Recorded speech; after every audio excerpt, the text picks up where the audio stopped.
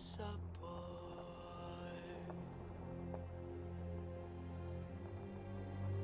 a very strange enchanted boy.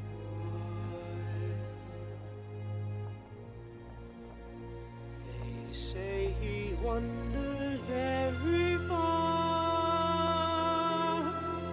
Hello, one and all. Welcome to another episode of The B-Side for the Film Stage. Today, we put on our kilts to talk about Scotland's first son, Ewan McGregor. We all know him, of course, as Rodney Copperbottom from the animated film Robots. We all remember where we were. 2005's Robots. It's what he's known for. We all talk about it. And this is going to be a Robots heavy podcast. I'm kidding. Of course, I'm Dan Mecca. As always, my good friend Connor O'Donnell joins me. Connor, how are things, my friend? Things are just swell.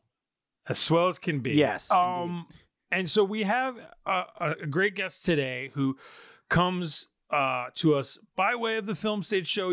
Fiona, you were on the Film Stage Show for, remind me what movie? Another Round. Another Round, that's right. Mm-hmm. So recently, and that was a great episode. I listened to every episode of the Film Stage Show, and you brought, what was great about that episode, and I would encourage our listeners a lot of our listeners obviously listen to the Film Stage Show as well, but I would encourage anybody listening who maybe hasn't checked out that episode yet, you give such a great context to the European-ness of Another Round in terms of like drinking and the culture around drinking, that's a little different from America in so many ways. And it is a great, I really love that movie as well. So it's definitely a solid couple hours to listen to.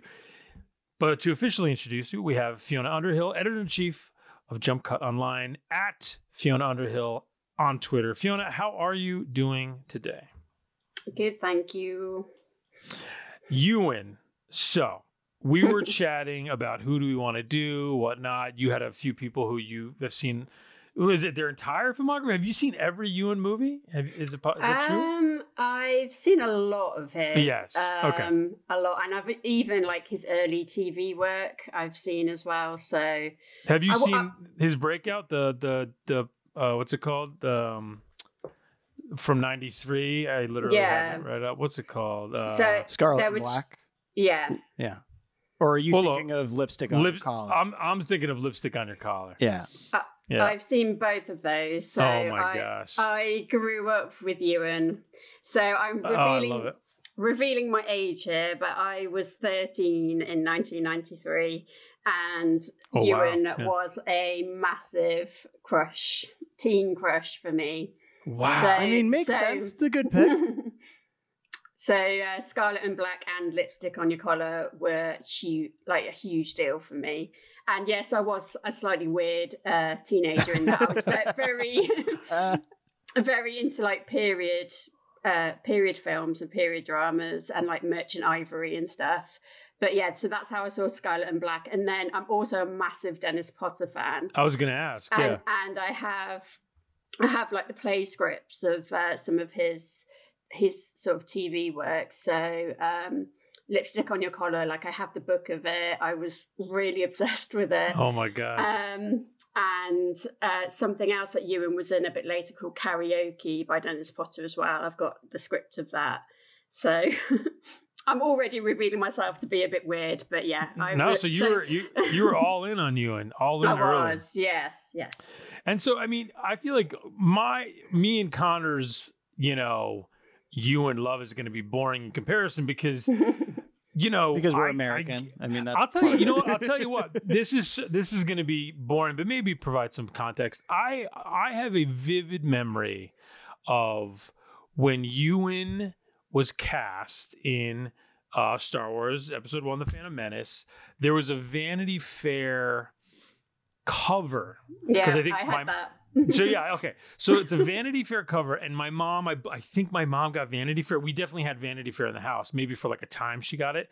And I vividly remember the cover where he's in a kilt and he's dirty, right? And it's the theme of his introduction is this, dangerous Scotsman who makes these movies that are like not for Star Wars kids. It got cast as the, one of the most beloved characters, and I was like intrigued, of course, you were like, who is this guy? And then I think, of course he's Obi-Wan in The Phantom Menace and then onward.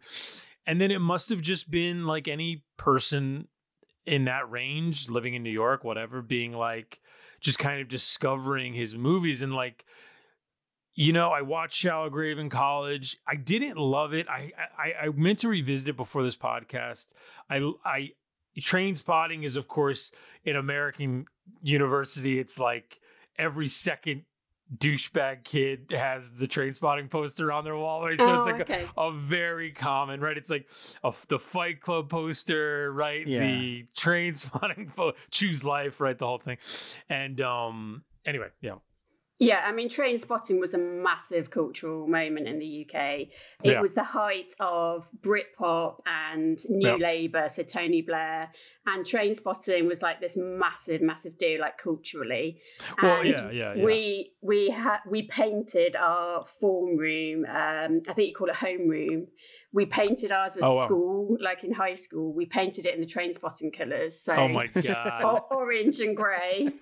And yeah, Ewan, I watched a few interviews in preparation for this, and Ewan McGregor himself mentions how Train Spotting is almost like the visual companion to like Blur, right? And that moment, Oasis, obviously, that moment in the UK that obviously trickled over to the States, of course, because it was a big hit here as well. And then of course, Danny Boyle, that was his second film. And then, Connor, why don't you tell us your Ewan indoctrination and then let us know the four B-sides today. Yeah, I mean, I think mine was probably similar to yours, Dan. I think Phantom Menace was, if I'm being honest, probably the first time I recall seeing him in a movie. But my first time that I remember watching him and being like, oh, he's like an interesting, great actor, and kind of expanding that horizon was probably at too young an age. I watched Velvet Goldmine. And interesting. That was definitely like a formative thing for me at the time. And I think I'd watched it with one of my older siblings. And that was when I was like, oh, that's Obi-Wan Kenobi. I think I probably watched that at some point, after episode 1 came out, before episode 2. And so it was this interesting thing. He immediately became so much more boring in the Star Wars movies. To me, I'm like, oh, he's very good. Even though he is the highlight of those movies. I was going to say he is the only one who's actually acting in those. He's the Atlas of those films, just holding them on. Yeah, he is very much MVP. Yeah. And we're not going to talk about Velvet Goldmine too much because it's obviously not a B-side, but Todd Haynes' movie, he steals full sections of that movie. I mean, that's one of those performances where he's not the lead, right? Jonathan Rhys-Meyers is the lead, and you have other elements, but when he shows up, you're just and he did a lot of that. I mean, we'll talk about The Pillow Book. That's one of our B-sides. That's our first one. He kind of does a similar thing in The Pillow Book. He really, Fiona, to your point, early and often, he was kind of standing out amongst his peers, and he was with greats, Chris Eccleston, great, right? It wasn't like Johnny Lee Miller, right? It wasn't like he was, up against, rubes, he was going up against great actors who have continued to be great in different ways, but he really stood out from the pack. And I'll just tell you the B-side. So we're going to cover 1996 is The Pillow Book, directed by Peter Greenaway. 1997's A Life Less Ordinary, directed by Danny Boyle. 2003's Down with Love, directed by Peyton Reed. And 2011's Perfect Sense, directed by David Mackenzie. A movie that 10 years later hits way harder than it did in 2011. I was like, I'm crying now. And I loved it. I liked it a lot when it came out, but we'll talk about it's about epidemic. So, and I'm going to quickly talk. I'll just say this just to start it off because we can get out of the way. I really wanted to watch Nora from 2000 because I'm a big James Joyce guy. I loved him in college, went to Dublin, did the James Joyce walking tour from Ulysses. Have you done that? Yeah. So like I did all that, and, the Bloomsday of it all. Like I got really into him and whatever. So we get it, Dan, your culture. I've never read Finnegan's Wake though. That feels like a bridge too far for me, but one day maybe. But anyway, and this happened years ago when he's made so many movies. I was like, he played James Joyce, like, and the movie's more about Nora Barnacle, who's in real life was James Joyce's wife, but they only married in the last 10 years of his life, but they were together for most, on and off to some degree, for most of their respective lives. And she was a barmaid, who he met and was like his muse for his whole life and talent in her own right. And so anyway, that's what this movie's about. And Susan Murphy, right, plays Nora, I want to say. So make sure I got that right. Yeah. Susan Lynch. My apologies. Yes. Yeah. Susan Lynch plays Nora. Ewan plays James Joyce. And young Andrew Scott has a brief role as Michael Bodkin, who in real life... So if you read about Nora, it's based on a biography about Nora Barnacle. She was called in jest a man killer as a teenager because she had like 2 crushes who died at a young age, like when they were teens, and one of them was this guy Michael Bodkin. So young Andrew Scott appears almost as like an apparition, like a ghost in the movie Nora. It's not good, the movie Nora, which is why Fiona, you kind of were like, no, let's not do that one, and I was like, okay. But I'm happy to watch it. One thing I couldn't help thinking about, was there controversy, I wonder, when he got cast as James Joyce, just because he's a Scotsman? I think it was so under the like radar. Small, nobody cared. Yeah. I mean, and if you look at when it got released, it's like 2000. He's Obi-Wan. Like it's like he's in the pocket where it's like Velvet Goldmine, right? It's like people probably were just like, oh, never mind the James Joyce one, which it's a shame in a way because it is interesting subject matter, like in theory, but as executed, it's basically like James Joyce wasn't a very nice person to his wife Nora, who also wasn't that nice, and their kids were neglected and they had problems, and then they got older. Like that's kind of what the movie is about. So it's laugh a minute. Yeah, it's a riot. It's a riot. But anyway, so with that out of the way, we'll start with the Pillow Book. Peter Greenaway, as I mentioned, kind of an elusive filmmaker in a lot of respects. If you're listening, you probably know him. I would guess you would know him most for his movie, and I want to get the title right because I always get it wrong. The Cook, the Thief, His Wife, and Her Lover. Yeah. Or maybe The Draughtsman's Contract, right? So those are his 2 kind of, I feel like, most international successes. But the Pillow Book, it's so okay. Who wants to briefly describe the plot of this? I can try. Connor, you want to give it a try? I was going to say, does Fiona want to? Oh yeah, because you kind of went to bat for this. So I did go to bat for it. I mean, I sound like I'm the biggest sort of Peter Greenaway, expert or something, but I actually didn't watch his films until I think it was January 2020, and they were on the Criterion channel, and I watched about 6. So I watched like almost the whole collection in a really quick succession. Oh wow! And I just absolutely fell in love. I knew it was very likely to be my kind of thing. I really like Derek Jarman, Sally Potter. Okay. I think he's very much in that vein of British, very arty, of that period, extremely arty kind of directors. And the Pillow Book is about a Japanese girl, who, as a child, her father paints this kind of story or legend onto her body with calligraphy. It's already really hard to explain. I've only said like the first sentence. Right. It's like a legend to do with this 1,000-year-old book called The Pillow Book. And then when she becomes older, when she starts to have lovers, it's kind of part of a ritual almost of the lovemaking act is that she will paint this calligraphy onto her lovers.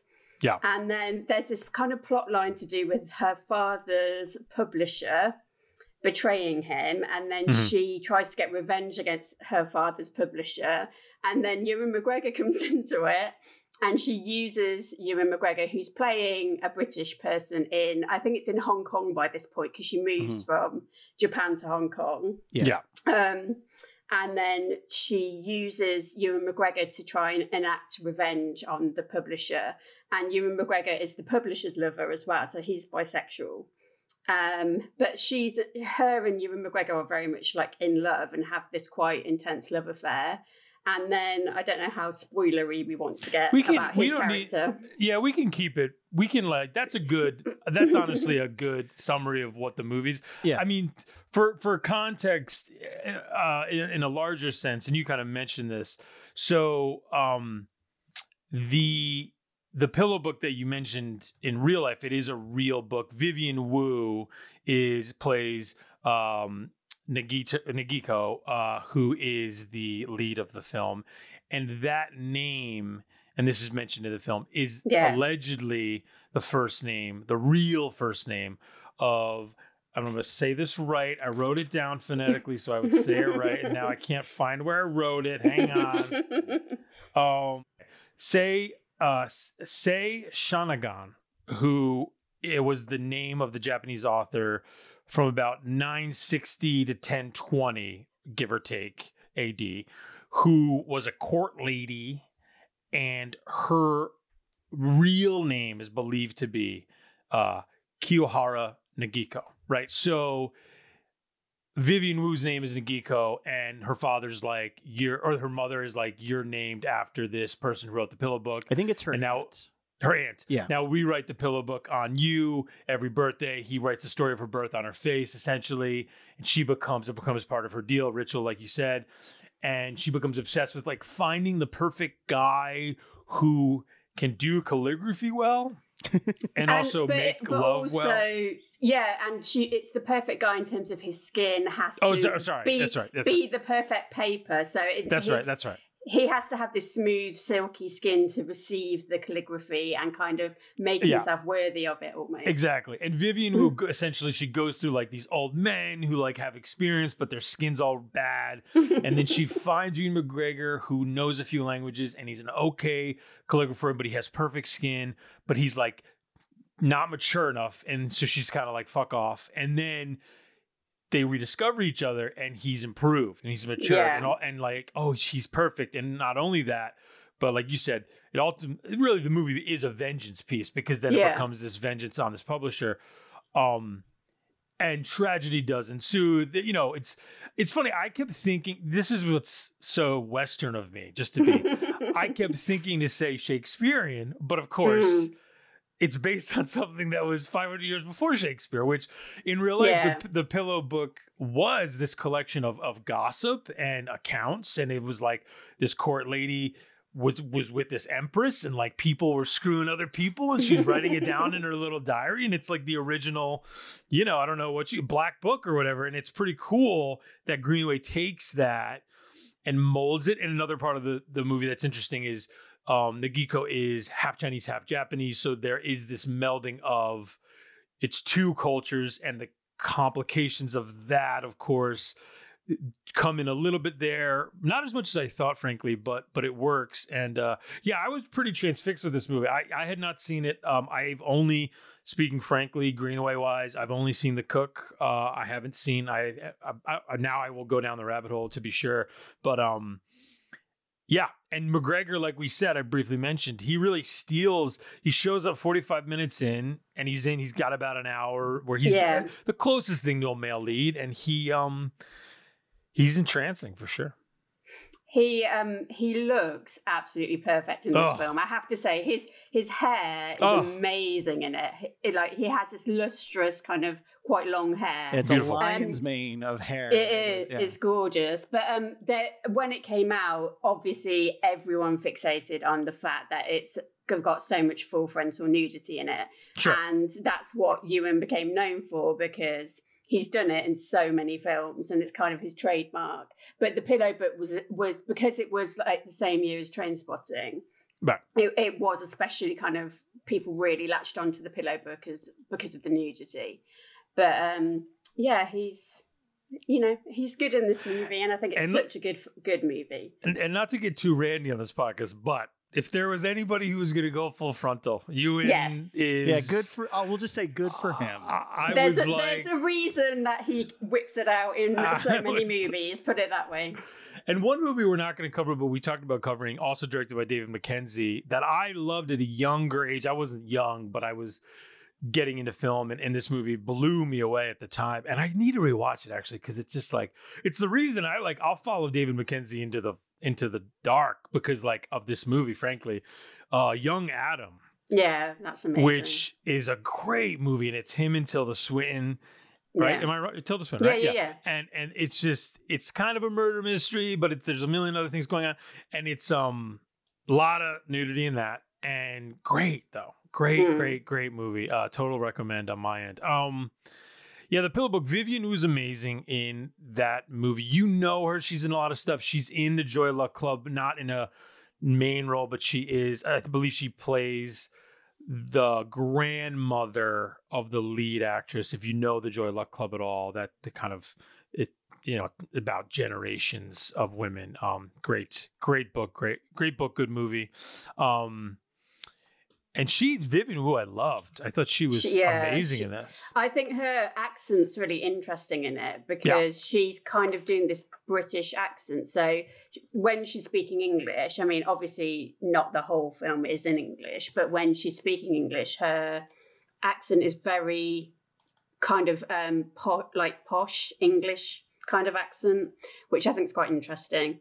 But it's an amazing movie because of Greenaway hallmarks, such as this picture-in-picture technique that he uses all the way through, which I love. So he has the main screen and then a smaller picture within it.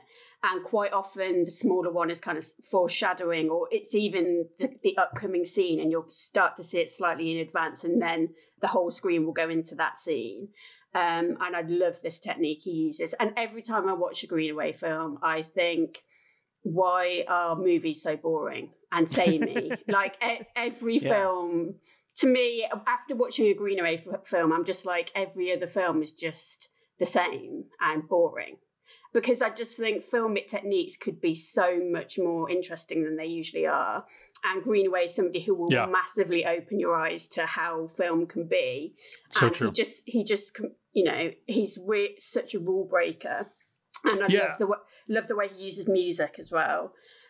Most of his films have Michael Nyman scores, who is my favourite film composer. I'm absolutely obsessed with Nyman, and I think if he scored every film, I'd be happy. But in the Pillow Book, it's actually a Brian Eno score, which I love. Which I really, really love. But you're right about Nyman.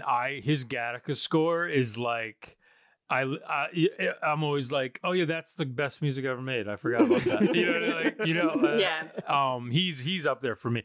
Anyway, but you're totally right. All of what you said is totally true, Fiona. And it's funny thinking of Ewan and to what you just said about why are movies boring. So Ewan has made a lot of different movies, and one of the more recent ones is the Disney film Christopher Robin, which is a great example of what you're talking about, where you watch the movie and you go like, why is this movie the most boring movie I've ever seen when it's this pretty interesting version of a beloved childhood thing, and you kind of whatever you do it, okay, the boy is a man now, Christopher Robin, and what are we going to do with that? And they kind of do nothing, and you're like, why did they make this? Why did you do it like this? To your point, I'm saying get Greenaway to make Christopher Robin. No, I'm just kidding. Connor, what did you think about the Pillow Book? I really enjoyed it. I was fascinated by it. I kind of, for all the reasons you mentioned, Fiona, I one of the things that struck me so vividly while watching it is that because of his picture-in-picture hallmarks and things like that, it gives the movie such a interesting visual texture to it as you're watching it, which to me, and then obviously you have superimposed writing, things like that. You have all these layers that he adds to it. And I mean, I know that stuff is things that he does. Those are his trademarks as a director overall. But if he were to never do that in another film, it still feels so at home here because of the themes of the movie and the idea that she's trying to find the perfect paper to write on and things like that. Like and to your point, Fiona, it elevates this movie from something that would have maybe, if it were made in a more standard, conventional way, would just maybe feel melodramatic and kind of whatever. Connor, didn't it remind you of the Red Violin a little bit? Yeah, 100%. Like just which we talked about, Fiona. The Red Violin came up on our Sam Jackson episode, right? Yeah. And we both really like that movie, but the Red Violin is kind of it's a similar idea, but it's done way more kind of, I don't know, by the book, if you will. And I like it. I mean, I like the movie a lot, so I'm not gonna. But to have both is a nice gift. I mean, they're totally different in terms of cultural where they're coming from, but just in structure, they're similar. And I found that to be kind of, to Connor's point. Greenaway's got like a punk rock thing, but in the context of these classical elements, right? And I think, you don't get combos like that often. You gotta enjoy it while you have it. And you just don't get it, I think, in a way. It's just I obviously, I think for obvious reasons, people just don't find it maybe as accessible, that kind of thing. So I can 100% see why this would be tough for not even just the average viewer, but any viewer, right? But I would definitely encourage people to seek it out if they can, because it's, I don't know, fascinating. And like I think just to talk about the Ewan McGregor of it all, like I feel like this is posited about a lot of like quote unquote interesting actors and performers and stuff, but like what a courageous dude. Like, I don't know, like, do you know what I mean? Like the ability, and not just in this movie, but I feel like across a career in many respects, to just be like, yeah, you know what? Take me, like, do with me what you want. I'm yours. And like the trust one must have as a performer, and, I suppose not yet, but burgeoning movie star eventually, to just be like, yeah, let's just fucking go with this. I think it's something that, frankly, we're going to talk about kind of a weird spread of films, and it is something that, that I think is pervasive across all four movies that we're going to talk about. And then like his ability to be like, what are you doing with this movie? Sure, I'm in, like, let's go. Like, and that's the thing, is that he tunes himself into what the film is doing so well. And this applies, by the way, to The Phantom Menace, which is why he's so strong in that, because not every actor is like, oh, this is what this film is, right, and my performance is going to meet the film on its terms. But he absolutely does that with each role. Yeah. Go ahead. Sorry. No, I was just going to say, and it is one of those things. It's like even as it pertains to that franchise, you realize that about any actor who's been successful in a Star Wars movie, almost like it's like it's just because it's like just spot the ones who are keyed into like the thing that it is, and those are the ones. Those are the ones that are going to make it out the other end.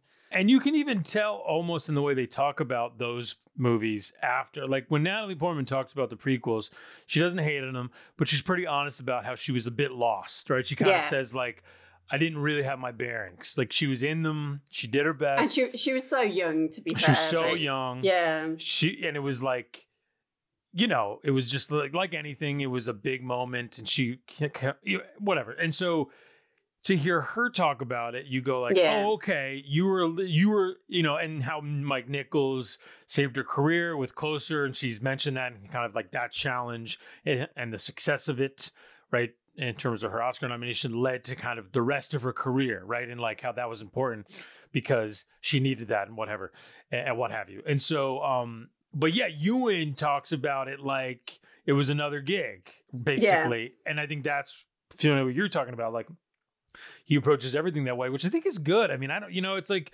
it's a job. You kind of lock in, do your best. A funny thing we should mention, because we're not going to talk too much about Star Wars, obviously.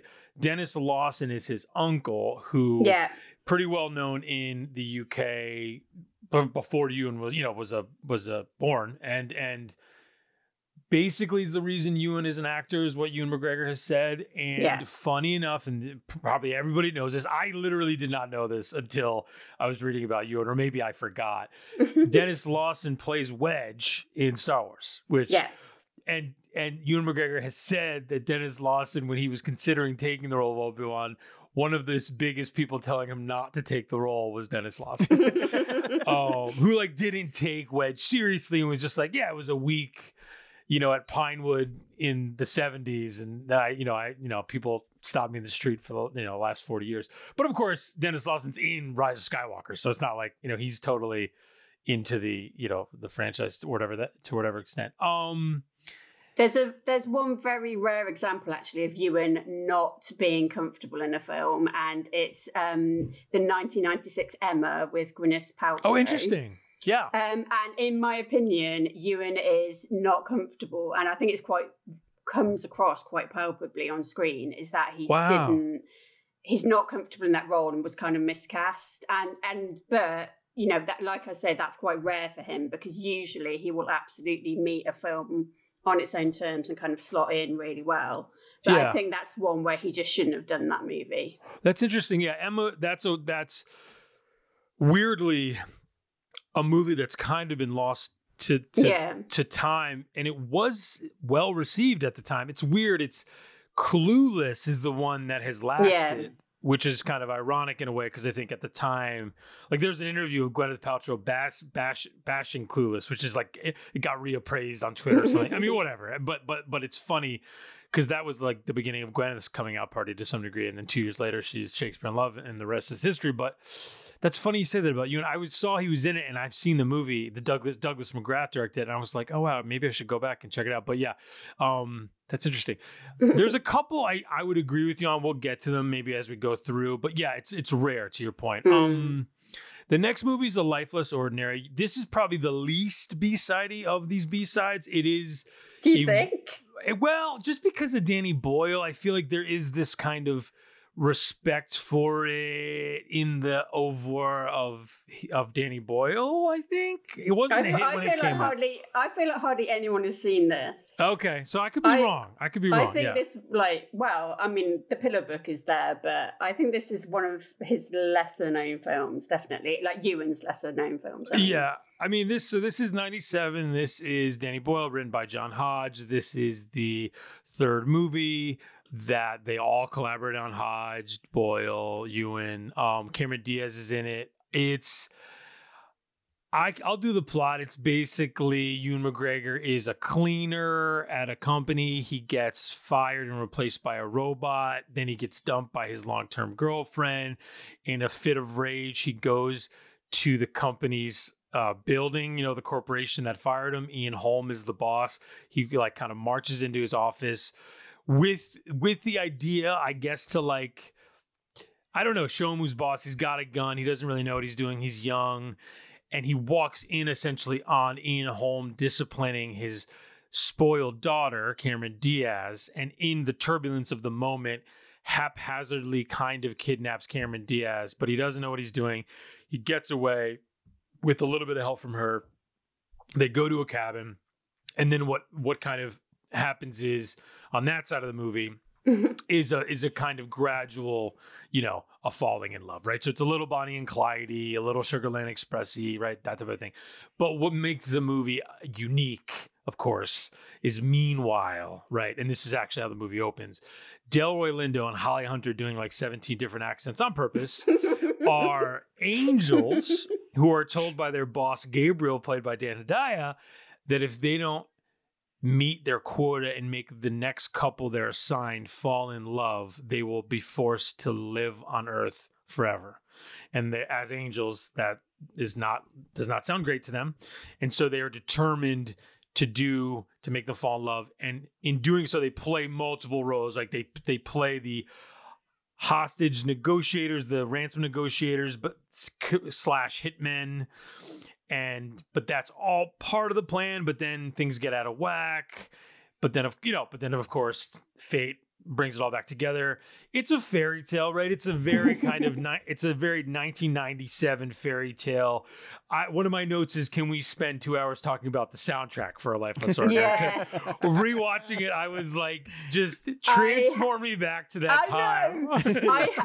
I had the soundtrack on cassette, and when I was rewatching it, I was like, every single song on this soundtrack is a banger.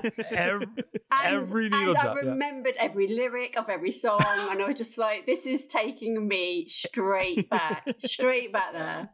It's, I mean, funny. So Ewan's haircut, if he looked perfect in The Pillow Book, which he does, this is almost this is 1 year later, and it's the greatest crime against humanity I have ever seen. And it's like paying the Pied Piper. It's literally everybody involved should go to jail for that haircut. And Cameron looks weird. Great. Yeah. No, I think she looks weird interesting. as well. Okay, that's interesting, because I had the thought that she looked pretty good, but this is her short hair period. Yeah. This is, I believe, the same year as my best friend's wedding. She looks very 97. Yes. He, I don't know what he looks like. That's the thing. I really want to get across to people is that no one thought that his hair was normal for the time. Right. At the time, we were like, what is this hair? It's not just like it's dated. It's like... No. I appreciate you saying that, because I was going to ask, was that for a moment, was that like weird semi-mullet Jim Sturgis thing like popular then? But no, I guess not. I would argue maybe 20 years prior. Right. Or something, right? I don't know. It clearly came from somewhere, but so this movie, just for context, it doesn't do well. It's one of those movies, if you look on Wikipedia, it cost 12, it made 15, right? I think, there's a lot behind it because it's the follow-up to Trainspotting, right? They're two kind of hot young stars in it. It is Danny Boyle. It was considered Danny Boyle kind of selling out to Hollywood and it not working. So because it's an American set story. That's so interesting. It feels like that, if I'm being honest. I don't. Does it though? Because I would argue, and I don't. You know more than I do, right? So that's interesting to me, because in my purview, flawed though it is, I always thought of The Beach as that, right? Which it's interesting that The Beach obviously came quite soon after Life Less Ordinary. Yeah, for context with The Beach and whatever, and this is well documented. Basically, if you don't know this, listener, Ewan, McGregor, and Danny Boyle worked together, like I said, in the first 3 movies, and then basically Alex Garland wrote The Beach. It was a hot property. I really love that book, The Beach, and I actually like the movie too to some degree. But so do I. But so Ewan is gonna be Richard in The Beach. Yeah. And the way the story goes, and this is basically, I think, corroborated because they talk about it pretty openly. The studio, I think it's Fox, says to Danny Boyle, "Look, cast Leonardo DiCaprio. We'll give you more money. We know Ewan's your guy, but he's not famous enough yet." And Danny Boyle does it. And I think the way he tells Ewan McGregor is not handled well by all accounts. And they don't speak for over a decade. It's the end of a pretty fun, creative partnership for way too long. Yeah. Which is sad. I mean, and they talk about it. It really is. You guys, for how many years did you not talk for? Yeah, quite a bit. A long time, yeah. Yeah, sadly, yeah. No, and I don't mean to trivialise it, because it's an awful thing. You really liked each other, you loved working together, and then it what was it? Was it one bus stop, or was it a dribbling apart? Well, it was just over a film that was a misunderstanding and a mishandling of. It was just over a film that This was The Beach. Yeah. And it did. It's a big regret of mine that it went on for so very long. It's a shame we didn't work together all those years. Yeah. Not because of any particular film. And it didn't really matter about The Beach. It was never about The Beach. It was about our friendship and how much I felt like Danny's. I was in the first 3 movies, Shallow Grave, Trainspotting, and then A Life Less Ordinary. And then I wasn't in the 4th, and I was it made me a bit rudderless. I didn't quite get it, and we didn't speak for a long time, which was such a waste. Because so it began with a lunch. Is the lunch when you told him he wasn't going to be in The Beach? Yeah, and I think I handled it very, very badly, and I've apologised to Ewan, and I kind of feel a shame about it. That's very difficult to... You know, it's one of the things, weirdly, that the film's about, is about trying to express emotions. And I felt a great shame about it, really. I was not proud of the way I handled it. And he, actually, handled it with enormous grace. Because, you know, you see these actors and they do big things and you hear these stories about them, and he handles all his world with enormous grace. And the weirdest thing is I like The Beach. We talked about The Beach on our Leo B-sides. If you read it's funny because Richard's British in the book. I know. And it probably should have been Ewan McGregor, right? Like he's probably a better Richard. I think Leo's kind of doing interesting things a little bit in that movie, but the movie almost works despite Leo, kind of. Yeah, and it's especially because, like, I think, and we talked about this on our Leonardo DiCaprio episode, but like, at the time, I think Leo was still kind of figuring. He was like too big. He was also, I think, still figuring out what kind of movie star he was, right? Yeah. And Ewan McGregor kind of already had that on lock, so it just. Well, and it just would have served the movie better in a number of ways.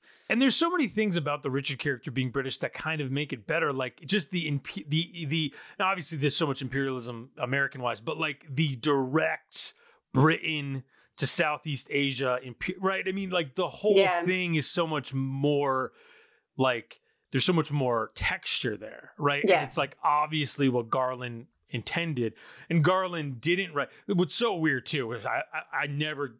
It's so strange. It's like Garland didn't write the screenplay. John Hodge wrote it. He hated the movie, and then he makes like 2 of the 3 next Danny Boyle movies. I like never get over that. It's like he hated the movie, and then he's like, "Oh, but hang on, let me write 28 Days Later." Great movie, we all love it. And then I'll write Sunshine, which I love it, but that's more of a people feel different ways about that. But like. And like Garland doesn't like Sunshine either. So it's weird that like Garland made 1 he liked, and then Betwixt is like 2. And then now obviously he's gone on to his own successful filmmaking career. But anyway, we're not here to talk about The Beach. A Lifeless Ordinary. Okay. I didn't think I liked it. I rewatched it. I still don't love it, but I don't know. Saying it's a sellout, it's so weird to say it's sellout to me. It's like, it's too weird to be. Yeah. Like, you know what I mean? I get that it's like a really weird film, but I think just purely the fact that it had American Hollywood stars in it. Yeah. It's only really that aspect that was seen as a bit like, oh, he's Hollywood now. Yeah. There's that claymation at the end. There's I love that. I love it. But, and can we talk about the depth of the supporting cast? So, like, Lindo and Hunter are amazing in it, but also in tiny roles. You've got Ian Holm, who isn't in it that much. Tony Shalhoub turns up like at the end, and and Timothy Oliphant is in it as well. Yes. Yep, and Stanley Tucci. Yes, we didn't mention Stanley Tucci because the reason Cameron Diaz is in hot bother at the start of the film is because she shot her boyfriend who had an apple on his head. It's one of those things that it feels so of its time, right? Yeah. Like it's making all the mistakes that the bad versions of these kind of movies are making, right?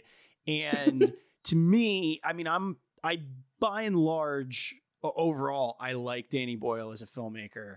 I think you could argue any movie he's directed is at least marginally more interesting because he directed it, right? Like, including this one, right? Like this movie could have been so much worse if it wasn't made by him. But it does, I mean, when you look at what he does with John Hodge, like they worked on Shallow Grave, right? And this doesn't feel like the team that made Shallow Grave to me, but it definitely feels like the team that eventually makes Trance. Right. Like, and because I feel like that movie, I feel like they've got a lot of the same problems where it's just like they're like no bad ideas kind of thing. I was about to say it is so jam packed with like there's so much going on. It's so much movie, right? Like and I just can't help but feel, you know, and I say this a lot on the show whenever a movie's kind of like this is like just, you know, commit to one, like make it one kind of movie, right? And I don't know. I believe if you look, like that was Ebert's review of it at the time, kind of was like, they have decent enough chemistry that you kind of with all the trappings that this movie has, you kind of just wish it was a little bit more of Ewan McGregor and Cameron Diaz falling in love in like a normal movie. Well, but to Fiona's point, I mean, why make a boring movie? I mean, I think the argument for it would be right? Yeah, no, and I think that's the 2020 hindsight of it, right? Like at the time in 97, that feels like a totally valid argument from Ebert. But like, if it is that movie, then it's definitely a B-side and absolutely no one is talking about it but us right now, right? Like, so it's sort of a damned if you do, damned if you don't kind of thing, I think. But I love the involvement of the angels, and I love the whole setup of like, you know, the white kind of heaven set scenes. Sure. But I do agree that I think Lindo and Hunter, the violence and like the physical kind of comedy, that all gets a bit much. Like you know, that could have been pared down a bit. But other than that, I kind of like the whole thing, to be honest. And it's interesting, I think you earlier mentioned there's something about Mary, and there's actually like a song and dance number in the midst of all this. Oh, yeah. Which is very nice, actually. And it does prove that like her character in There's Something... My Best Friend's Wedding. Sorry, I said totally the wrong movie. Like her character in My Best Friend's Wedding, Cameron Diaz cannot sing at all. Right. And yet she sings in A Life Less Ordinary. And there's this whole like song and dance number, and then it becomes like this Hollywood, like they change clothes and it becomes like a Hollywood thing. That's probably my favorite part of the movie. And it's funny rewatching these Ewan movies. I remember him getting shit for Moulin Rouge, right? In the sense of like, oh, these Hollywood actors singing these, you know, like their voices are a little too thin, blah, blah, blah. And I find it so funny because he's a good singer. Like he's not a Broadway singer, fine. But like in all of these movies, I mean, he sings in Nora, right? Because James Joyce was a singer, right? James Joyce in real life sang and then ultimately became a writer. So like he sings in Nora, he sings in Lifeless, he sings in Down with Love. Down with Love, for God's sake. And you know, I think it's just funny to watch it, and you know, I love his sincerity when he sings. Like he's a really good performer when he sings. So although he might not have the strongest, like you say, proper Broadway voice, he really communicates the song well. Actually, I mean, this is more related to Down with Love, but Lipstick on Your Collar, is a musical, so he sings in it. And I saw him on stage do Guys and Dolls. So he can, his sort of 1950s musical thing, or 60s in the case of Down with Love, like that's kind of something he does really well. And it's like this sort of style where he does this sort of cheesy sincerity, but he really communicates it well. Yeah, I mean, Down with Love is our next movie, so we can kind of start fading into that, because you're totally right. I think it totally works. I mean, yeah, Moulin Rouge, I was just going to say, is another big inflection point in his career, where it's right after Phantom Menace, right? He's kind of a full-blown star at this point. And then Moulin Rouge comes at kind of the perfect time. It's funny, we had the great Alessandro Nivola on our podcast somewhat recently. And he was in Kenneth Branagh's Love's Labor's Lost. I love that movie. Which we talked to them about. That makes me so happy. Yeah, you should listen. You should listen to. I love Alessandro Nivola, and the reason I love him is because of Love Labor's Lost. You gotta listen to that episode, because we talk a lot about it, and he talks about making it and whatnot, and he blames Moulin Rouge for like Love's Labor kind of getting brushed aside, which I think the dates don't quite match up, but it's always, you always got to remember that like it's always a little confusing, because like movies, they come out but they're being made for years, so like actors like they knew Moulin Rouge was coming, right? So when he's saying Moulin Rouge derailed, he's probably not wrong, right? I think like the vibe of that picture potentially, you know, with Branagh being kind of on the back end of his like Shakespeare period, if you will, it all coalesced in maybe a negative way for Love's Labor's Lost. Anyway, but so Ewan, with all the singing, just to kind of give a little bit of context, you have A Lifeless Ordinary. It doesn't quite hit the way Trainspotting does, of course. And then basically you have right after that is the big year. Well, 2 years. It's Velvet Goldmine, Little Voice, both in 98. obviously The Phantom Menace. He's in a movie called Eye of the Beholder, which is like a famously bad movie. I rewatched a little bit of it this morning. I saw that movie like I don't know how young I was, but I saw that movie the minute it became available. For some reason, I was like wanting to watch that movie. And as a young man, I was like, this is pretty good. And I had not seen Vertigo or whatever. And then like going back, you're certainly like, whoa, they were trying some things in this one. Doesn't really hit. So that's 99. Nora's 2000 we mentioned. Moulin Rouge, he's the star, big hit. Black Hawk Down, he's in it for a little bit. Along with everyone's in that movie. Along with every other white actor who ever was alive. And Attack of the Clones is really the only one. He's in that's funny. I'm looking at his thing. Dennis Lawson directed a little short film that he's in, as a matter of fact, that year. But Attack of the Clones, 2002.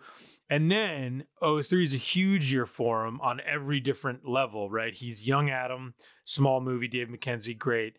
Down with Love, big movie, doesn't perform particularly well, though it's great in my opinion.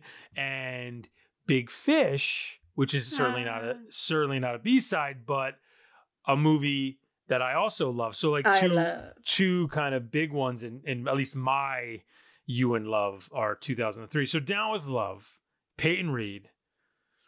It's a spoof, but not. It's really more of like a love letter with a wink.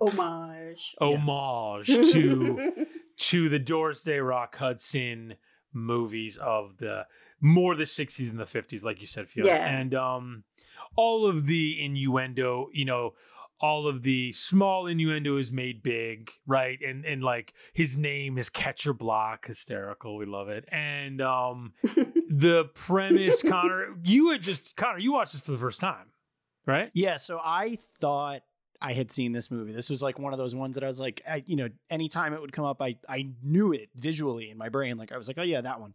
And I had two friends in high school who loved this movie, and I did like catch pieces of it or whatever. So I had assumed I had, and I got about like 15 minutes into this and like realized I had not.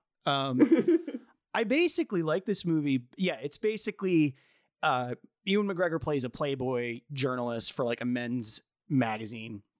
And Renee Zellweger plays a feminist author who kind of becomes this gigantic success, and essentially because of that poses, in this, comically insane satirical way, poses a threat to all men everywhere, because she's empowering women all over the world with her book.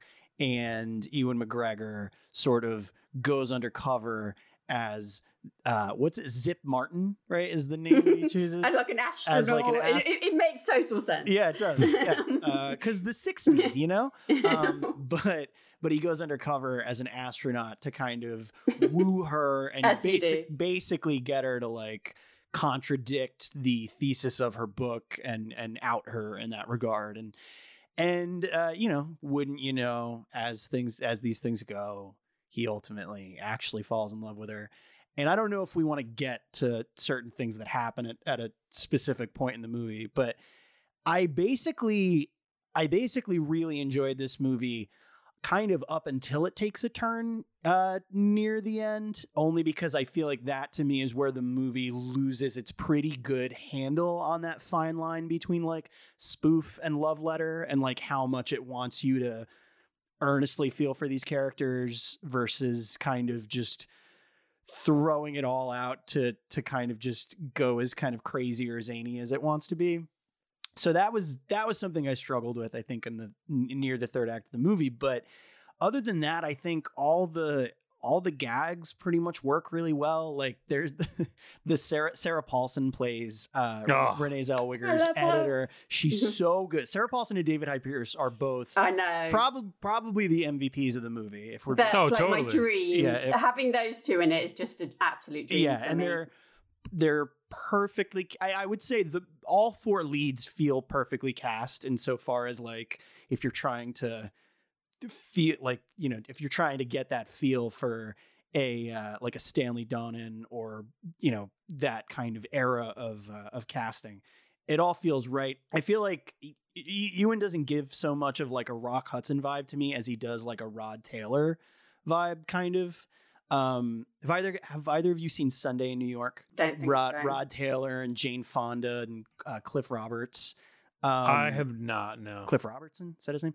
But yeah, that's kind of that's like one of these movies, right? But it's kind of a fun one. Yeah, and the most direct movie this is referencing obviously is Pillow Talk, right? From '59, which is directed by Rock Hudson, which is Rock Hudson and Doris Day, and is directed by Michael Gordon, who's a lesser known director, compared to like your Stanley Donens and whatnot.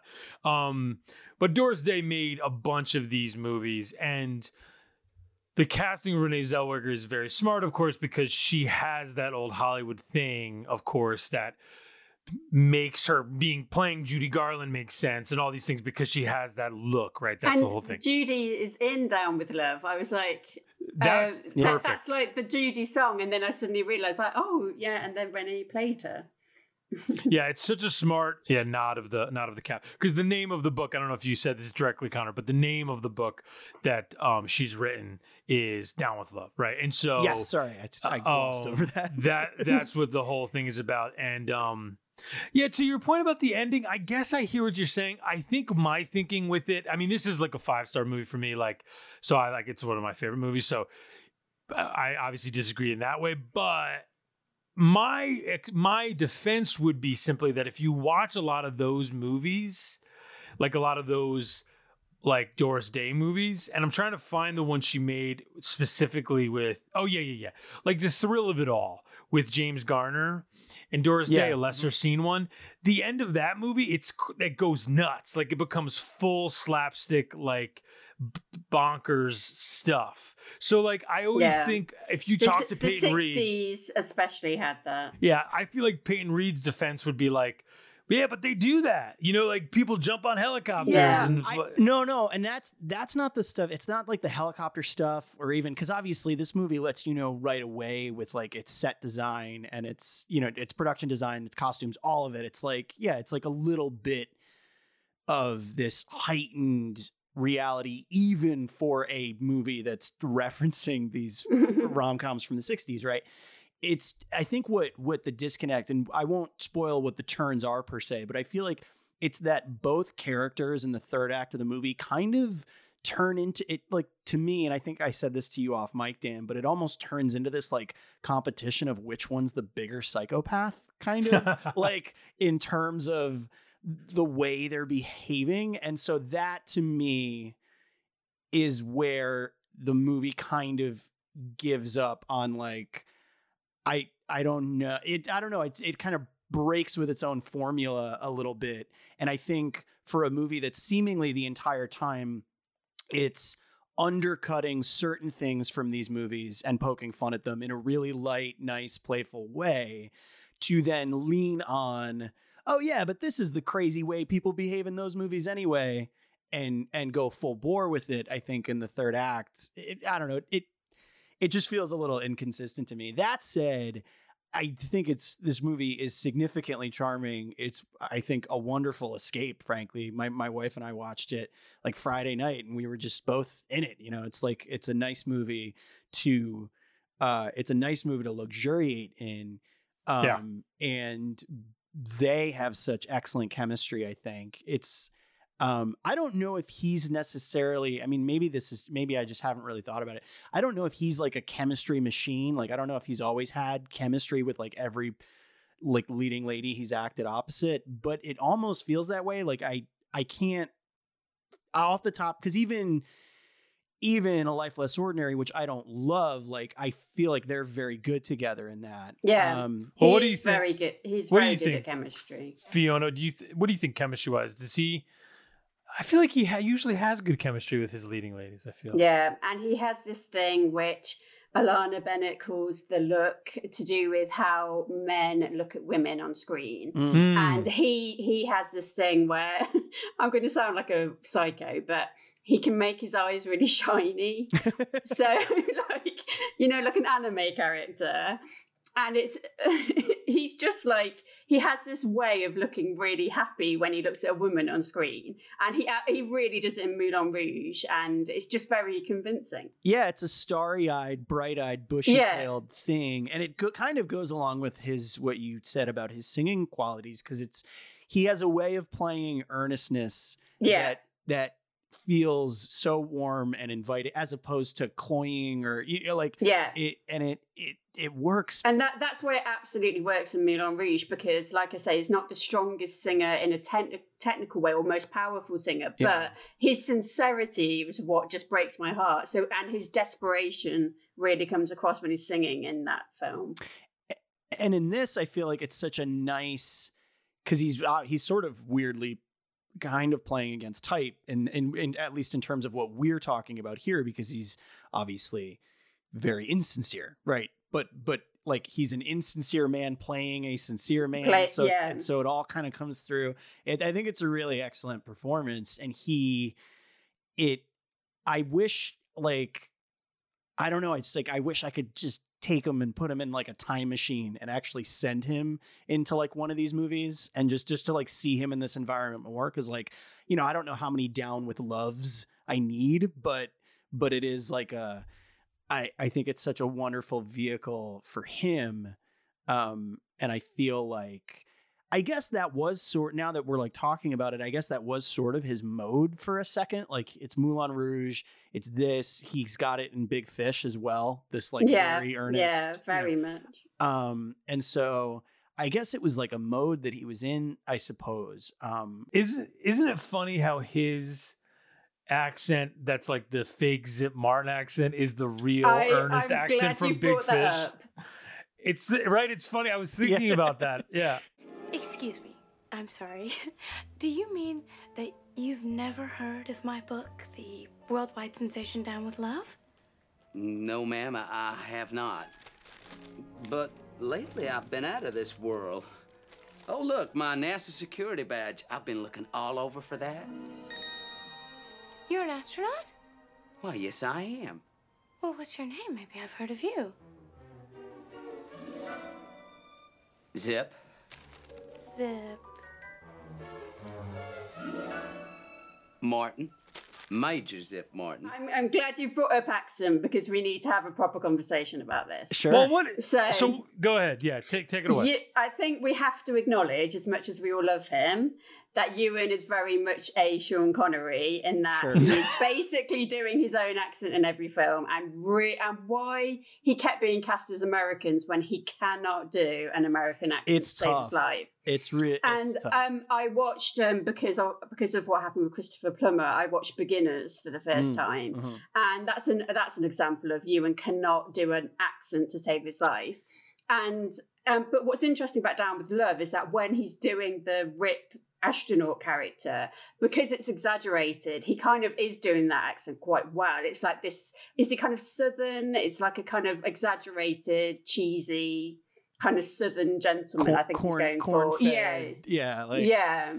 Well, we have to say the cardinal sin of his career in terms of accents, and I think we all can agree, if we've seen the movie, is August Osage County. Now, why John Wells? God bless you, John Wells, ER, master producer, right? But what John Wells was thinking, I will never understand, where he was like, let's get Cumberbatch, let's get McGregor, let's bring him to the South. I just don't, like, those are two great actors, beloved guys, and you're just putting them in an unwinnable situation. You're just saying, no, this, like, and I don't understand. As you guys were talking, I wanted to quickly shout this out. Connor, I don't know if you remember this, but as many of you know, me and Connor went to film school together. There is a short film. Are you going to talk about Desserts? Yeah. Oh, Desserts is great. Yeah, I'll put a link to it. It's on YouTube. There's directed by Jeff Stark. It's 4 minutes long, from 1999. It's called Desserts. I will not say anything about it. It's just a guy walking on a beach and he finds an eclair, and that's all I'll say. We watched it in film school, and it was like really a formative, like so simple. Yeah. There's a few things I always remember, like Cleo from 5 to 7 was a game changer for me, right? A few other things like that. But in terms of short films, Mark Osborne's More, which is like one of my favorite movies ever, 5-minute animated. It's a masterpiece. I love it, love it, love it. And Desserts, like it like impales my brain. I think about it every like month. I'm like, God, that one movie where that thing happened. Da da da da da. Check it out. It'll be in the article. Crazy, awesome short. Anyway, Down with Love. Final words on Down with Love, Fiona, Connor? Anything? Yeah, I had not seen Down with Love probably since it came out, to be honest. I see it on Twitter all the time. I see people like effusing about it all the time. And I was like, I really need to rewatch it. So I'm glad that this came up because I finally actually rewatched it. But in my head, in my memory, I thought it was a musical. Right. So I was a bit disappointed when I watched it, and it wasn't a musical until like right at the end there is like a sort of song and dance number over like the end title over the credits, which is and my wife remarked at this. We both enjoyed our time watching the movie, but my wife was like, "This is the best part of the movie, unquestionably." I really feel like it should have been a musical, to be honest. So yeah, that was a slight disappointing thing. I mean, I did enjoy it, but yeah, the accent was a bit of an issue for me, and the lack of it not being a musical. But David Hyde Pierce and Sarah Paulson, oh my God, I probably love them more than Ewan and Renee. Yeah, definitely. Every time they come on screen, it's just amazing. The gag with the billowing smoke. And with Sarah Paulson is just something that I just it's chef's kiss. When David I. Pierce goes, I would love you day and hate you by night, and she just has the best line where she's like, Peter, you would? she is the best. I spent the whole movie thinking David Hyde Pierce. I'm a huge Frasier guy. So am I. Guilty as charged. Don't at me, whatever. I love it. But David Hyde Pierce, that's like, I love him. Obviously, he's Niles, and he's so great in this. But actually, upon this rewatch, to your guys' point, it might be Paulson's movie. She is like, she's amazing. So good. She's unstoppable. She's so good. It's, I think, like, credit to kind of everybody involved behind the camera too, because I just think like, Peyton Reed knows what he's doing, whether the outfits on her are all of her wardrobe is outstanding. It is amazing. And it's, I mean, with every time they go into the restaurant with the different outfits. Yeah, it's great. It's I so love good. that. It's great. So and funny. I do think this movie is, on an aesthetic level, I think it's perfectly calibrated because it's like every good decision those movies from the 60s made in terms of like being enjoyable and easy to take in. And so that's something that I really enjoyed. It's funny you mentioned the Sean Connery of it all, Fiona, because it is, I definitely agree, and it's always a problem that I've had with Ewan McGregor when it came to American accents. But I will say, I do think two, maybe not my all-time favorite, but two of my favorite performances of his are Beginners, and most recently, I loved his performance in Dr. Sleep. Both of which he has to commit to a very American accent, but I feel like a credit to him as a performer. Same thing with Sean Connery. It's that movie star thing where you can kind of just like get through it, right? Yeah. Where it's like he somehow finds a way for it to not bring the whole performance crashing. I think if he's doing something quite specific and, like we say, maybe a bit heightened, he's better. Yeah. I mean, Dr. Sleep, to be fair, he's like, his accent isn't terrible in that. I think he's maybe got better. Yeah. No. Well, I would agree. I was going to say he's, I mean, in my opinion, he's a good example of an actor who I do think has aged up and you can see his growth and his diversity of emotion as he's gotten older. Like, as good as he might be in The Pillow Book, right? Or, even Obi-Wan to some degree, right? If we're going back in Dr. Sleep, which is a great example, there's a lot more happening on his face, right? Like just like as a performer, right? Which I think is common of a lot of older actors, like Tom Cruise aside, though we love Tom Cruise, you know, where I think there's a little bit of a regression there, God bless, you know, but like as they get older, Hugh Jackman, for goodness sake, right, is a good example of that, where a little bit more on the face, a little bit more, you know, aging, Bad Education, Logan, where it's like, oh yeah, there's more happening. I feel like I feel more from them. So Ewan is definitely, I think, a good example of that, because he's 50. He's going to be 50 in a couple months. Yeah, no, I mean, I think literally a month from like when this drops at the end of March, he'll be 50. I don't want to hear it. La la la la. No, but credit to him, and I think it's the kind of thing. I mean, we said obviously he, you know, the Pillow Book, he's like perfect. But I also, and I guess I'll use this as a segue, but you know, last night my wife and I watched Perfect Sense, and I did remark, I was like, he definitely, I think, gets, you know, better and just more handsome. Like, you're just like, I feel like the more he wears a little bit of the wrinkles and a little bit of the scruff and the raggedness, you're like, oh yeah, who's that guy who's lived life? Like, tell me about him. Well, and before we talk about Perfect Sense, let's use this moment. We're going to spend 15 minutes or so talking about robots. So just directed by Chris Wedge. No, I'm just kidding.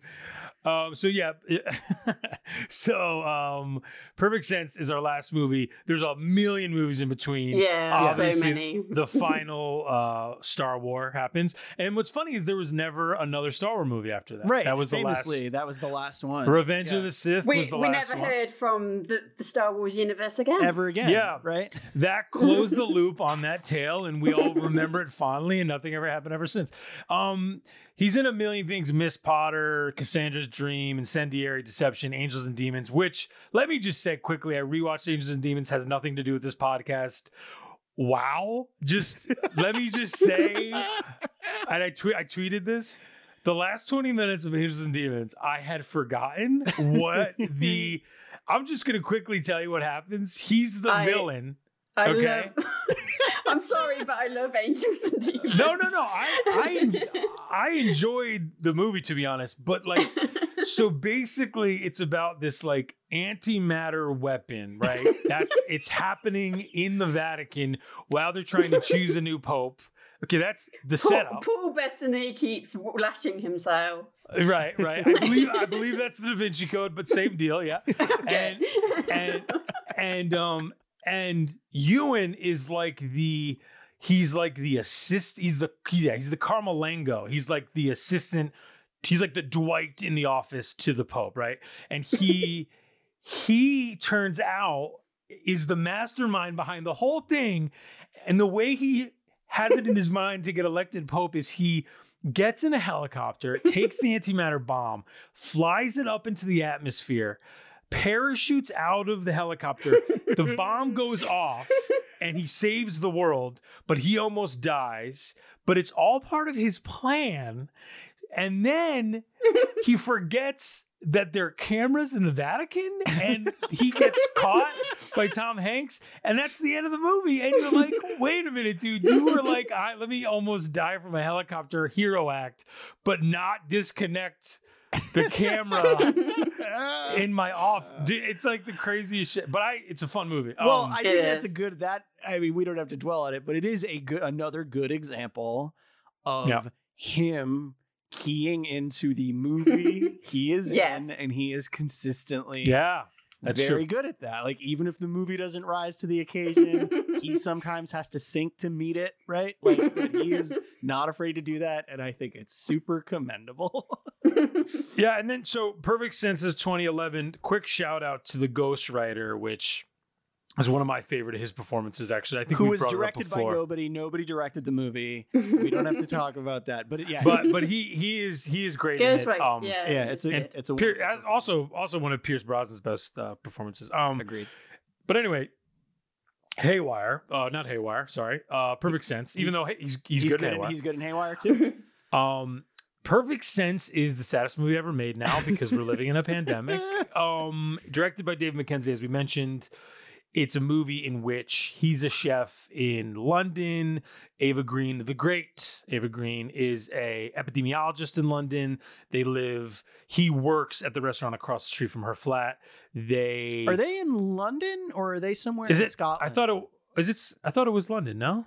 Let me double check. Maybe it is. I only say that because she has and I don't mean to get ahead of it, but she has the beginnings of a Scottish brogue that she's doing and kind of forgets. So there are other Scottish actors in it. Then I could be wrong then, because I think Dave McKenzie is Scottish, right? So so let's retract London. I apologize, but they're in a city in the United Kingdom, let's say, and for now, Scotland, and basically what starts happening is as they begin to fall in love, get to know each other, everybody begins to lose senses one by one, right? So it kind of goes. It begins with smell, right? Yeah, it's smell and then taste, and Ewan is a chef, so there's a slight issue with the first two. Yeah. And it's a pretty understated romance. I believe I saw this movie at Sundance in 2011. This is where I believe it premiered. I really liked it at the time, but I remember vividly there being a demarcation point of critics who were on the level of the movie, right? Because it is a bit silly, maybe, because it's just people acting like they can't taste or whatever, right? And then there was another group that thought it was silly and another group that kind of went with it. And I was certainly someone who went with it, right? I have to say, and I would have to think, watching it now, I was this is what it is like. because it's, obviously this is an epidemic where there is no cure, and it's way scarier in the sense of and this is a spoiler for the movie, but they're not going to find a cure, basically, right? She's an epidemiologist and they're panicking, right? Yeah. So in the COVID of it all, it's a little different because there is somewhat of a thing. There's even rooted in the symptoms of the disease a state of panic. Yeah. I mean, I'll say, I think this is my favorite of the 4 movies that we're talking about. And I think part of it is because how deftly Mackenzie knows to hold your hand a little bit and also just let you go with it. Right. Yeah. And so you have this narration, right, that carries you through from moment to moment to kind of hold your hand, right, and explain what's going on, but also gives you just enough so that as this sort of cyclical, ever escalating pandemic unfolds with this debilitating disease, you then have been trained to expect certain things and be aware. And I remember seeing this around 2012 or whenever. I didn't see it at Sundance or anything, but I remember I saw it around the time it came out, and I liked it fine enough. I remember thinking it was it barely got released. IFC put it out. It was, and I think I may have even seen it at the IFC theater. I think that would be where you would have might to have been seen it, where I would have seen it. But I remember thinking that it was good, not great, and that it felt silly. And it is just one of those, rewatching it, you're this feels a lot less silly. Well, yeah, and granted, the nature of the disease, obviously, with those fits of rage and despair and things like that still reads as a little silly. But also my wife and I were saying if this were actually happening, if this is what COVID was, wouldn't that be even more marginally terrifying, because you wouldn't know if your emotional breakdown is you having a breakdown or if it's you having a symptom. Yeah. And it's I don't know. And we should mention, and the thing, look, with COVID, people lose smell and taste in some respects, right? Yeah. You smell most specifically. So, I mean, that alone is crazy, right? That now we're dealing in a very specific way. There's this thing. But I think the thing, and Fiona, I want to hear kind of your thoughts, obviously. The thing for me is, I think the understated nature of it put people off, like we're kind of talking about initially. But living through a pandemic, as we are recording this virtually because none of us can see each other partly, right, that's part of the deal, right? The panic that was March, that we all experienced in our own ways, gives way to panic, gives way to like, we gotta make a paycheck, we gotta pay the mortgage, the rent, whatever. And all of a sudden, 500,000 people have died, and my wife goes to Whole Foods or whatever, right? And like your life goes on a little bit, and it's scary because it's normalized. And like this movie, more than Contagion, more than Outbreak or whatever, like really digs into it in a way that's like surprisingly real. Like that was the thing I forgot about. And anyway, Fiona, pass it over to you.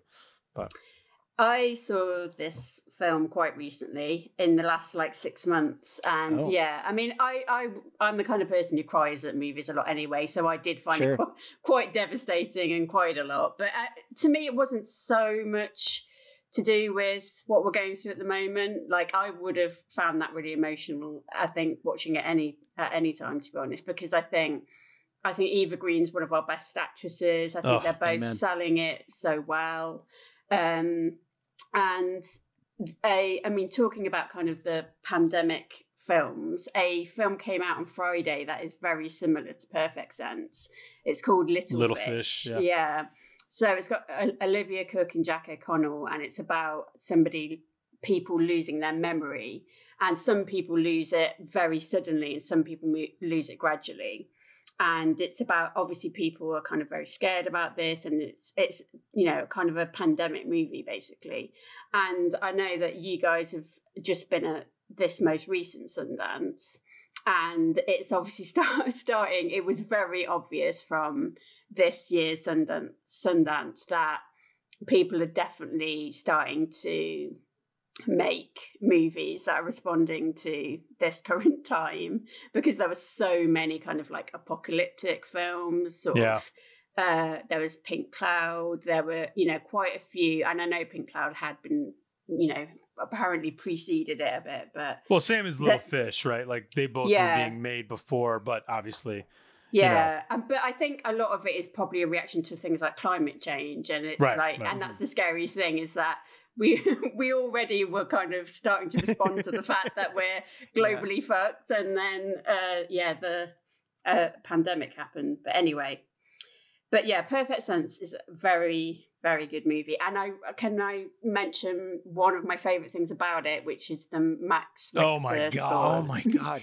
It's absolutely stunning. Another forgot. planet. Yeah. It's another planet. Like I immediately, and I was trying to think, like, because and to your point, Fiona, and it's a good point to make. Like, this movie is viscerally affecting even outside of the current context. Sure. Yeah. And I do think, I mean, their performances are wonderful. David Mackenzie directs the shit out of this movie. This movie looks beautiful, we should note. It's very well shot.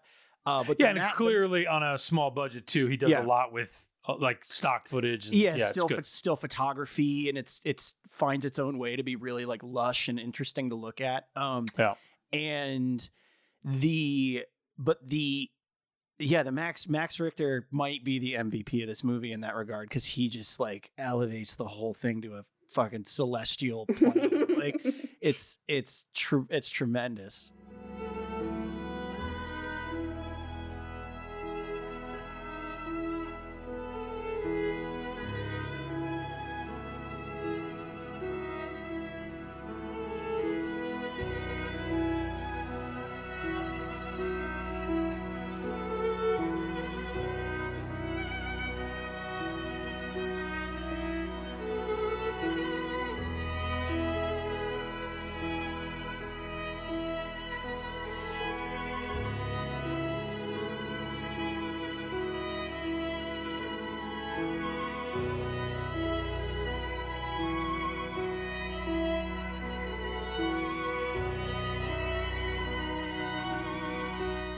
Well, and also, talking about Ewan with Eva Green, that might be the best partner he's ever had on screen in terms of like probably matching gifts. Sure. Eva Green, the stuff that she does so well, it kind of does match what Ewan does so well.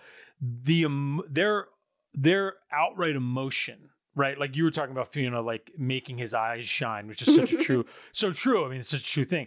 She she's one of the most beautiful women alive, of course, but it's not just, it's like she's also one of the strangest women, like, but in a way that's like the Pattinson thing of like, what is this creature? She's elusive, right? She's elusive. And, you know, it's why like Penny Dreadful, she's so good because it's like, that's a perfect role for her. The Dreamers, of course, right? Where it's like these like outsized humans in maybe a more, you know, in stories that almost can barely contain them, right? And Ava Green is very, like the rest of the movie, understated here, but her eyes and her, like everything about her cannot be tamped down. And Mackenzie does a good job of like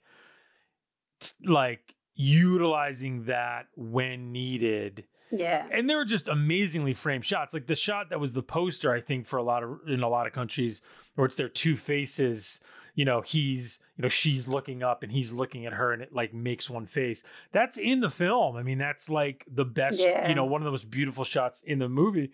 And yeah, Max Richter, I don't know if I knew who he was in 2011 when I saw this movie, but of course now I listen to him every night because his sleep album is the only thing that gets me to sleep. And that's true. It's a true statement. And with the minute it started playing, I was like, oh my God, that's right. 10 years ago. I couldn't believe excited, it. kind of like because it's obviously like you and like to that point, like listener, you would know the cues in this movie because like they've been used in trailers and other films and all sorts of stuff. And so, or if you've just, you know, if you know Max Richter in general. So it is weirdly like I forgot about it. And then rewatching it last night, like as soon as like the first notes hit, I was like, oh yeah, I am in, like, let's go. And it just, yeah, I don't know. There's like a lot to love with this movie. Like I don't know if we mentioned it before. We should mention Dennis Lawson is in this movie. As the owner, manager and of the Ewan restaurant. Bremner. Yes. I love you. From Trainspotting. Yeah, also an amazing performance as well in this movie. There was an interview with Ewan McGregor where he talked about how he loved working on this movie because one of the highlights of it was that he got to finally really work across from his uncle, and obviously they have a nice screen presence together in the few scenes that they have. The other thing that I thought was fascinating about this movie, and this is something you touched upon, Dan, but how well it how sneakily it introduces you to the very acceptable cycles of coping, right? And like, and that's, I mean, right, that's like the ethos of the movie basically, is that like it might get worse and worse and worse and worse and worse, but like the weirdly hopeful thing is like somehow we're always going to find a way to equalize with how much worse it gets. Like, I love the way they try and make the restaurant work when people have lost their sense of smell and taste.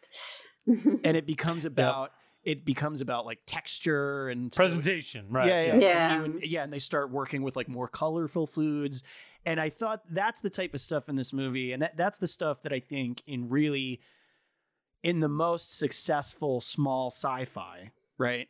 Yeah. That's the stuff that sings really, because that's when you know that whoever's behind this, whether it's based on a book or whatever, like that's when you know that the people kind of behind the curtain are really trying to think it through. And I think it's a test. I think the reason this movie feels so normal compared to what we're currently going through is because it feels like something that was very thoroughly thought through in terms of like what this thing would feel like, how human beings really react to things. Yeah, it's really important. And I think, you know, it's something like you know, if you were to look at something like Children of Men, that is a successful piece of science fiction for all the same reasons, where it's like the thing that got me the most, that actually like took my breath away a little bit, like when they mention it, is the piece of narration where she mentions like, oh, like people started to like lose memories because they lost their sense of smell. Yeah. Because of how tied together those two things are. And it was, I don't know. I was just, It's in the same way as I was saying earlier, is that music can be such a memory trigger as well. Sure. And that's the other devastating thing about, once they start to lose the other senses as well. Yeah. Is, hearing as well, and not being able to be reminded, because to me that is a huge memory trigger for me. If I hear a certain piece of music, I can be transported straight back to where I first heard it. One of the best shots of the movie probably is, we basically kind of given away the progression of this movie, which is fine. I mean, this is not a movie that will be ruined by spoiling. When people start losing their hearing, they go to this club and this band is playing this song really loudly, and Ewan just hugs the stage and he's like feeling the music, and it's like really sad. Like there's so many of those moments in this movie where, look, we're all dealing with this moment in different ways, and like I've talked about this with my wife, like we have not seen family like many people, like in a year basically, and it really hits you. Like I think we're doing pretty well compared to the rest, and I take nothing for granted, and we're lucky, but there are moments where, to the point of the crying and the rage things that are connected with the in the movie, the disease or whatever. It's the same, right? I mean, you have a day where you're just like, this is still happening, and like all of a sudden you're like despondent or you're angry or whatever. I mean, it's very relatable in that way. So it's strange how it didn't even really occur to me when we picked this movie until I pressed play. I was like, I was like, that's right. I remembered it was about a pandemic, but I just didn't. I didn't function to how astutely or accurately observed this movie was. The only movie that was more affecting was Robots for me. Other than that, Copper Bottom really got you. I mean, the Mel Brooks voice acting in that movie is really just. But so, I mean, look, that's perfect sense. I'm happy we all really enjoyed it. I was just kind of most curious about that one in terms of kind of, like I said, it did get more of a mixed review when it came out. Other things, obviously that's 2011, 10 years have gone by. A fun thing I just wanted to shout out, his first feature movie really is a Bill Forsyth movie, which is just funny because he's also a Scotsman. Bill Forsyth, one of our greatest. Unfortunately, that movie's Being Human, which is not one of Bill Forsyth's better films. It kind of got taken away from him a little bit. It's a strange movie. Robin Williams is the star. It's still worth a look. Ewan McGregor's has a line in one of the incarnations of that movie, but that's 94. Just kind of a funny little thing.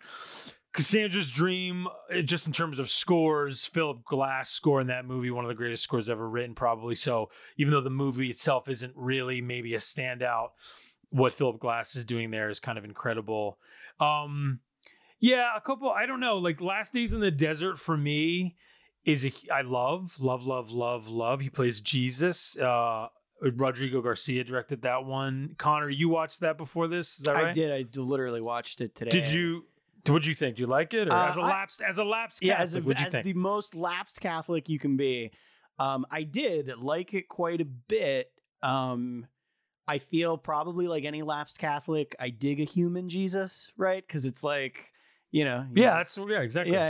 But I also the way that movie treats it, I think is it even goes beyond just.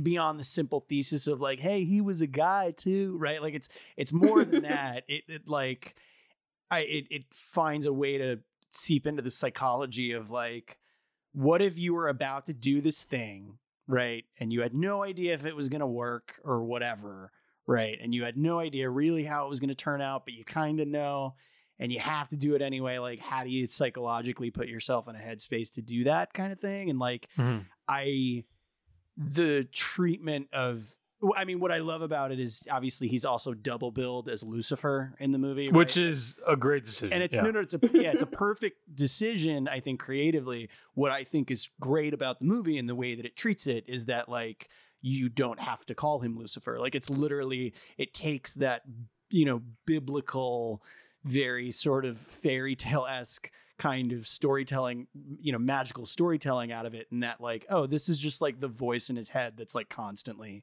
second guessing himself. Right. And so it's, it's definitely, I think, I think it's, high up there in my mind, in terms of his performances. If you can stomach another white Jesus, right? That's a toughie, but like, if you can, then the movie's full of good performances. It's got like basically 4 actors in it and they all do pretty good work. Have you seen that one, Fiona? No, I haven't. We got you. That's one. I'm That's one. now. Yeah, it's on Crackle. If you want to watch it, it's one of those movies. It's sort of, and not really in a bad way, but it maybe feels a little bit longer than it is because it's a very like it's Ewan McGregor alone in the desert or whatever. But I believe it's under 2 hours, so it's definitely. I think I don't even think you need to be someone who's like familiar with biblical storytelling or anything like that. It's the most interesting. It's the most interesting part of the Jesus story, right? The doubtful days in the desert. You could double bill it really well with like Last Temptation. Well, I was gonna say the best part of Last Temptation is when he goes out into the desert, right? The way they film that. Yeah. It's totally formally different. It's Rodrigo Garcia is like the nicest aesthetic director, and then Scorsese's way more intense. So it's like a totally different vibe, but interesting adaptations of that kind of tale, different ways. And then other things. Obviously, last year rather, 2020, Kathy Jan's Birds of Prey. He's the villain. He's good in that one. So he's Dr. Sleep doing solid work. I mean, he ain't stopping. Obi-Wan will be out and on Disney Plus or no. We're not gonna. That's not happening. We're not gonna. Talk I'm just saying these are things that are kind of happening. I mean, I think I will say this as someone who just I grew up a Star Wars fan and have since retired myself from that. Insofar as I think a lot of people, the online discourse just gets maddening or whatever. But I mean, if anything, if I'm going to watch any of their bullshit things, that's the one I'll take a peek at for if for nothing else than for a little bit of Ewan. Fiona, are there any kind of highlights from his life that his career? Well, since you know him so well, yes, indeed. Sorry, I'm just double checking my list and seeing if there's anything I've been really annoyed to While you double leave check, off. While you double check, I will recommend, just because me and my wife just watched all of these seasons. We are lovers of The Long Way Down, Long Way Round. I'm glad you mentioned that. I love him and his friend, also an actor, or used to be an actor, Charlie Borman. Yeah. Is Charlie Borman still an actor? Fiona, do you know? He was barely one to begin with, to be honest. Yes, okay. He was very much riding on the coattails of his name. Oh, that's okay.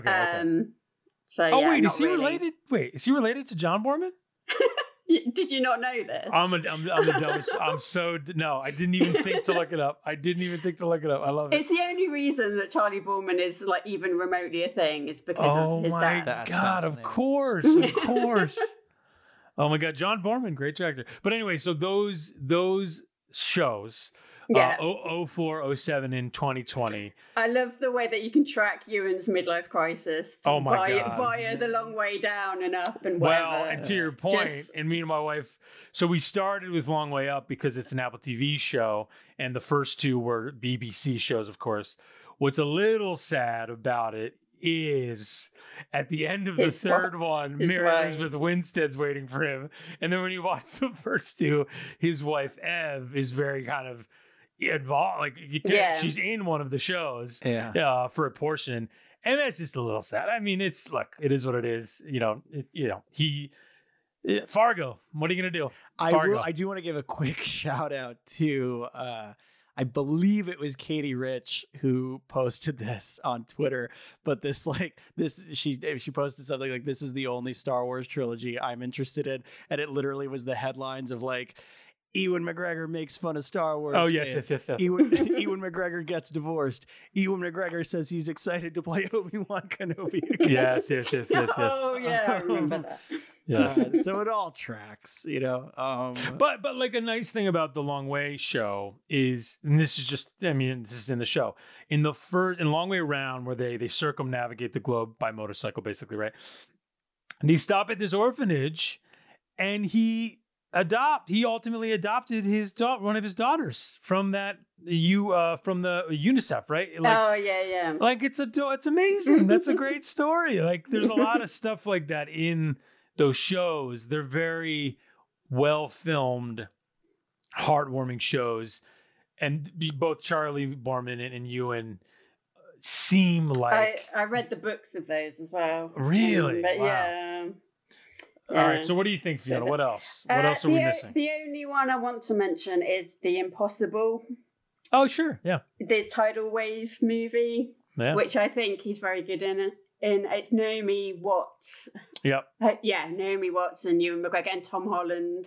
Still Tom Holland's best performance. I think you might be right. Yeah. And I think that the acting's very good in it, and it absolutely emotionally wrecks me every time I watch it. Yeah, that's a movie I will defend as well. I like it's just technically a marvel acting wise. Obviously that movie doesn't really need to be said. It gets a lot of criticism because it's about a white family in a country of non-white people and focusing. Now and the actual family it's based on were Spanish. Like they weren't even like an English speaking family and stuff.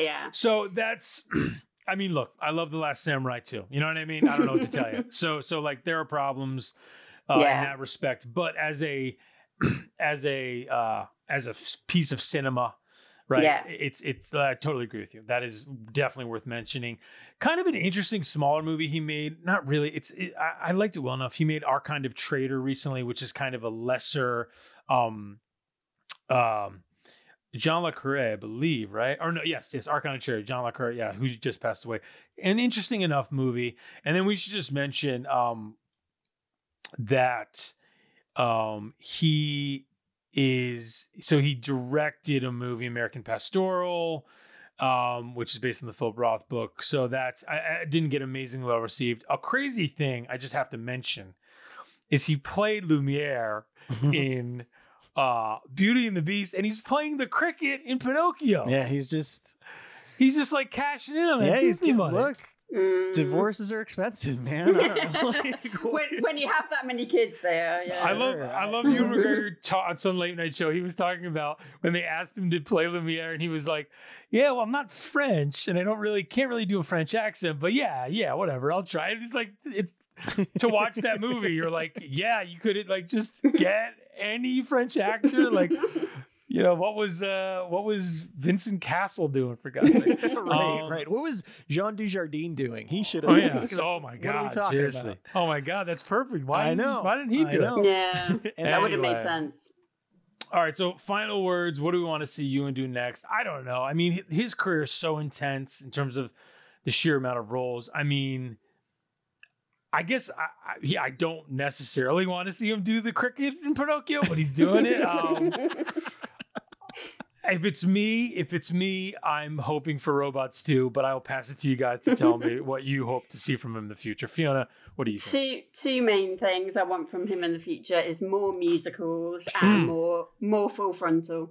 Obviously, you get a little bit in Perfect Sense. We didn't mention he brings it back. So maybe we'll get. Of course he does. Yeah, it's a little in his cameo. Contract. Maybe we'll get some in Obi-Wan, right? Because he's like living in the desert by himself. That's basically what Last Days in the Desert is, frankly.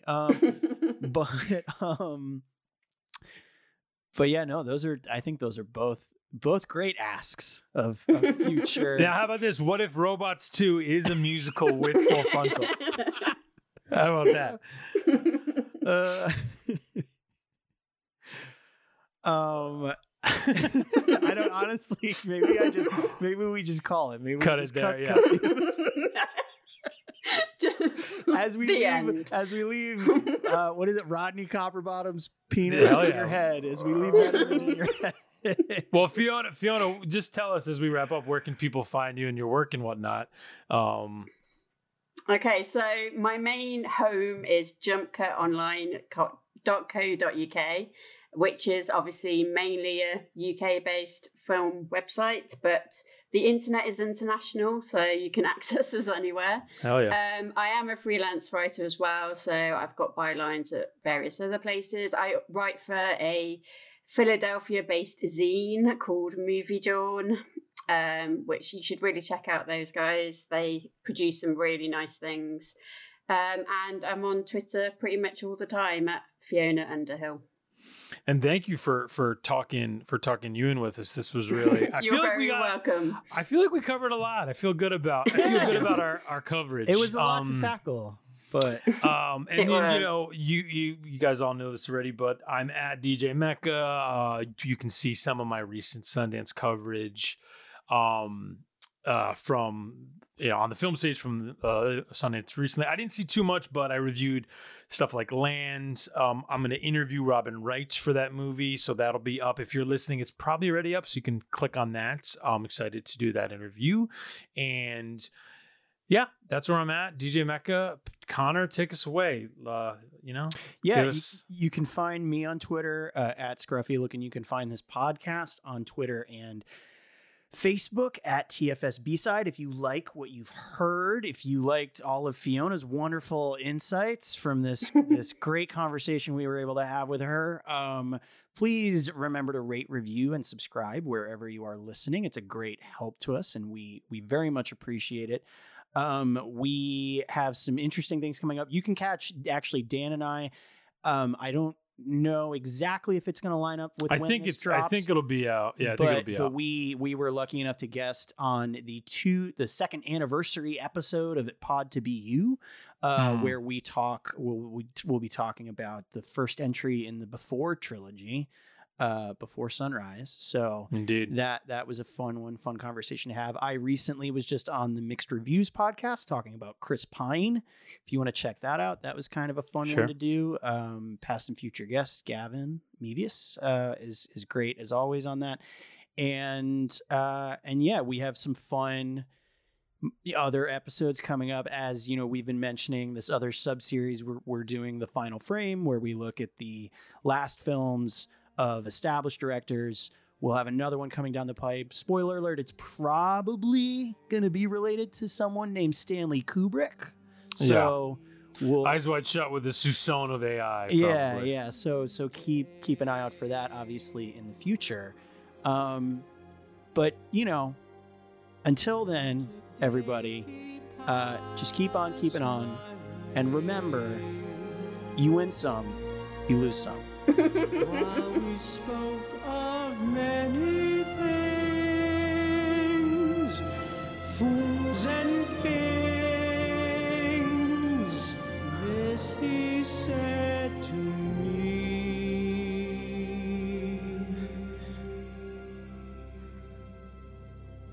The greatest thing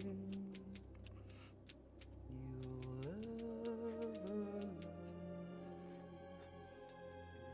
is just